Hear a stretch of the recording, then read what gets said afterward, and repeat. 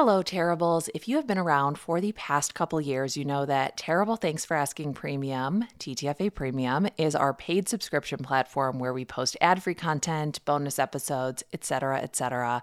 Being an independent production means that there is not a big company behind us. It means that we are supported by the ads that we can drum up. Thank you to our sponsors. And we are also supported by our listeners, supported by you. If you want to offer any financial support to our show, we welcome you. We welcome you to do that. There is a link in our show notes, and you can always go to ttfa.org/premium to sign up. This episode that you are about to hear aired just for our premium subscribers. It's basically a sample of what else you can get if you sign up for TTFA Premium. So here you go.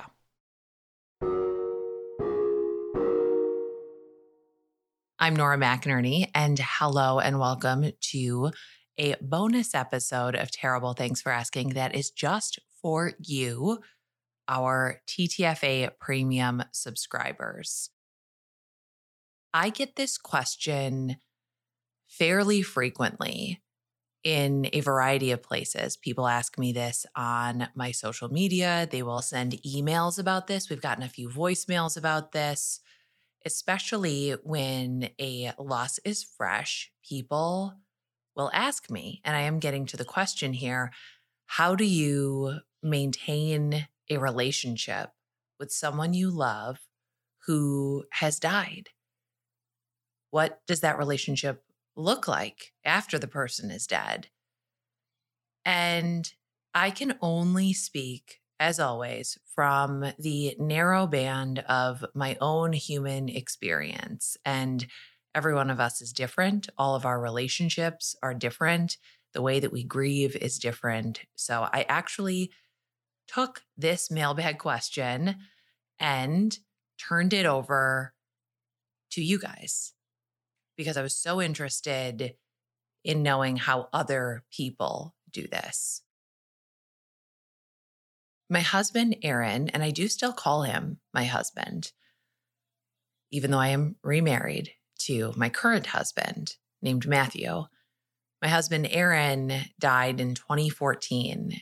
We are approaching the 9-year anniversary this fall, which seems truly impossible. Time is so strange. I believe that 9 years have passed almost since November 2014. But to know that, to know it, to realize it, to think about really what that means is quite another. And I do still have a relationship with Aaron. I still consider him my husband. He will always be the father of my son, Ralph, the son that we had together. And Aaron has a place still in our family, and he has a place in our home that I share with all of our children, in this home where Matthew's parents come for dinner and Aaron's mother comes for dinner. And more than once, our entire families have been together. Also, I'm recording this in the office and the window is open because it's a beautiful day and you might hear birds singing, which is one of my favorite sounds. But Aaron has a place in our family. He has a place in our home. We have his photo hanging in our living room. It's a huge, beautiful portrait that a photographer, very talented photographer named Kelly Gritzmacher, took when she was putting together an art exhibit. She was taking photos of mothers. And it was a beautiful photo shot on film. And it was me and Aaron in one of the places we lived together. And Ralph was a baby and he moved when the photo was being taken. So he's sort of this blur. And Aaron and I are laying on our couch and the light is pouring into that beautiful living room. And it was in a show and Aaron bought it. So it's professionally framed and it's beautiful. And it's this moment in time from 10 years ago now. And I have that in our living room. I have pictures of Aaron's grandfather, a giant photo of him in the 70s or 80s holding a giant fish he caught in Mexico that was framed and in Aaron's grandpa's house. And then Aaron took it when his grandpa died. Now I have it and I still have it. Ralph is a living reminder of his father, but we also say Aaron's name. I think of Aaron every day. I know Ralph thinks about Aaron every day, and almost every day there's something that makes me think of him, a funny story, a song that comes on the radio. His records are mixed with my records. And when Matthew and I got together and moved in together and got married, we all mixed our records together. But I can tell you which ones are Aaron's and which ones are Matthew's, even though now we have a lot of doubles. I will say that Aaron is so present in our lives that the child that I had with Matthew more than once has told me that actually, just like Ralph, Aaron is his dad too. So I will say sometimes, or people will say, oh my gosh, Ralph looks so much like Aaron. And Q, our youngest, will say, well, don't I too? I do too. And Ralph will say, well, no, he's my dad. And Q will say, no, he's my dad too. He was my dad. And then, he died. And then mom met this guy, pointing at his actual biological father. So even a child who was born after Aaron died knows who he is, has his own relationship with him. We've always said, I think Aaron's your fairy godfather. And he, I guess, just heard father and believes, depending on the day, that Aaron is also his father. We have a lot of Aaron's things still around. I'm looking at the wall where my books are, and one of his Spider-Man figurines is on my bookshelf. His high school ID is framed in a tiny little photo frame from when he was a freshman in high school. Ian and Sophie, who are our older kids, they're Matthew's biological children. They have some of Aaron's art on their own walls. Aaron was a prolific graphic designer and made a lot of interesting concert posters, and some of them are hanging in Sophie's room. And Ian had asked on his 20th birthday, I think, to go through Aaron's t-shirt collection and take a few shirts. So he has some of his shirts, and I think that is really cool. Days can be really important after somebody dies. I used to think that I had to have something planned for the death anniversary. And I really have never found something that fits. I've never found something that feels like the right thing to do. And so every year I kind of do something different. But the one consistent thing is that I block that day. And I have no expectations for myself on that day or for other people on that day. The first year I took Ralph to Los Angeles, I traveled there because my friend had a house and he was not going to be there. He was traveling because it was Thanksgiving time. And I thought, Ralph and I are skipping that. We're not doing that. And we didn't. We just hung out in LA, just the two of us. And I've done something different every year. I've gone on hikes. I've just driven around. I've gone to a movie. I've spent the day in bed.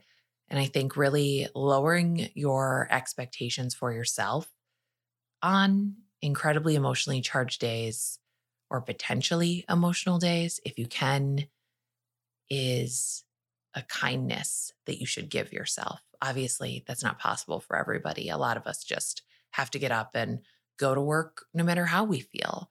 But I know for myself and for a lot of other people also, sometimes the anticipation of that day is harder than the day itself. So in the weeks leading up to that death anniversary, I will be really emotional, and I might even be crabby or mean. And I hate that about myself and kind of feel it coming. But then by the death anniversary, it's usually sort of past. It's just kind of like the anticipation. The day that makes me feel the most connected to Aaron is his birthday. Aaron was a birthday person. He loved celebrating his birthday. Starting in high school, he actually decided that one day was not enough, and he would have an Aaron Fest, which was a several-day celebration of himself. And he would go up to his grandfather, the aforementioned grandfather, had some land on the Rum River in Minnesota. He called it a ranch. It was like a little farmhouse on land that easily and often flooded, but there was land, and Aaron and his high school friends would party for days and days and days. Aaron was born at the end of August, so it's hot even in Minnesota. It's kind of a perfect time to party, honestly, kind of a perfect time to party. And they would go tubing down the river and drink and have fires. And it really, I've seen photos and it looked very wild and something I would not be allowed to go to. But in his 20s, it continued and it grew into this thing where Aaron would invite people from literally all parts of his life. There are people who kind of keep their work friends separate from their high school friends or their college friends or their family or their cousins. Aaron wasn't like that. He would invite anyone he'd ever met to Aaron Fest and they would invite people. And it was like the more the merrier. And I went the summer after we got together and was like, holy crap, I cannot handle this. One, I'm just not a tent kind of gal.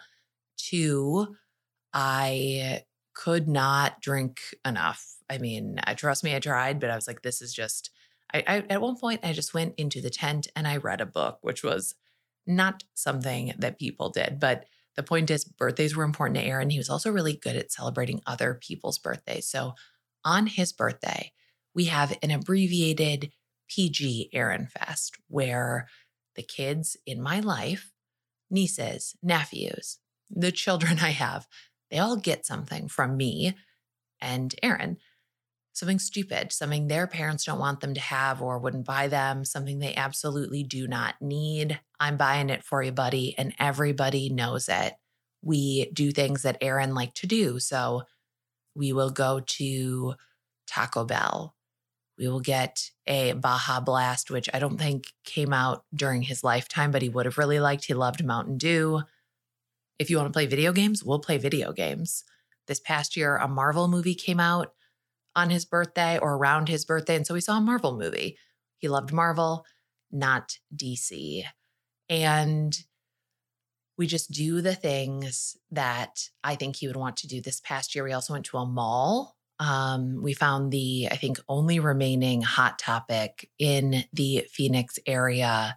That was one of his favorite stores. And I just bought the kids a bunch of stuff at Hot Topic. And that always makes me feel good. Like Aaron Fest really makes me feel good. And I do miss him, but it's also a celebration of what his life was, not just his death. And I think when we think about our relationships with dead people, the most important thing to think of is the life that they had and what that life meant to us and the ways we can stay connected to what they brought to our life. So, all that to say, here are some voicemails from listeners about how they keep relationships with their dead loved ones.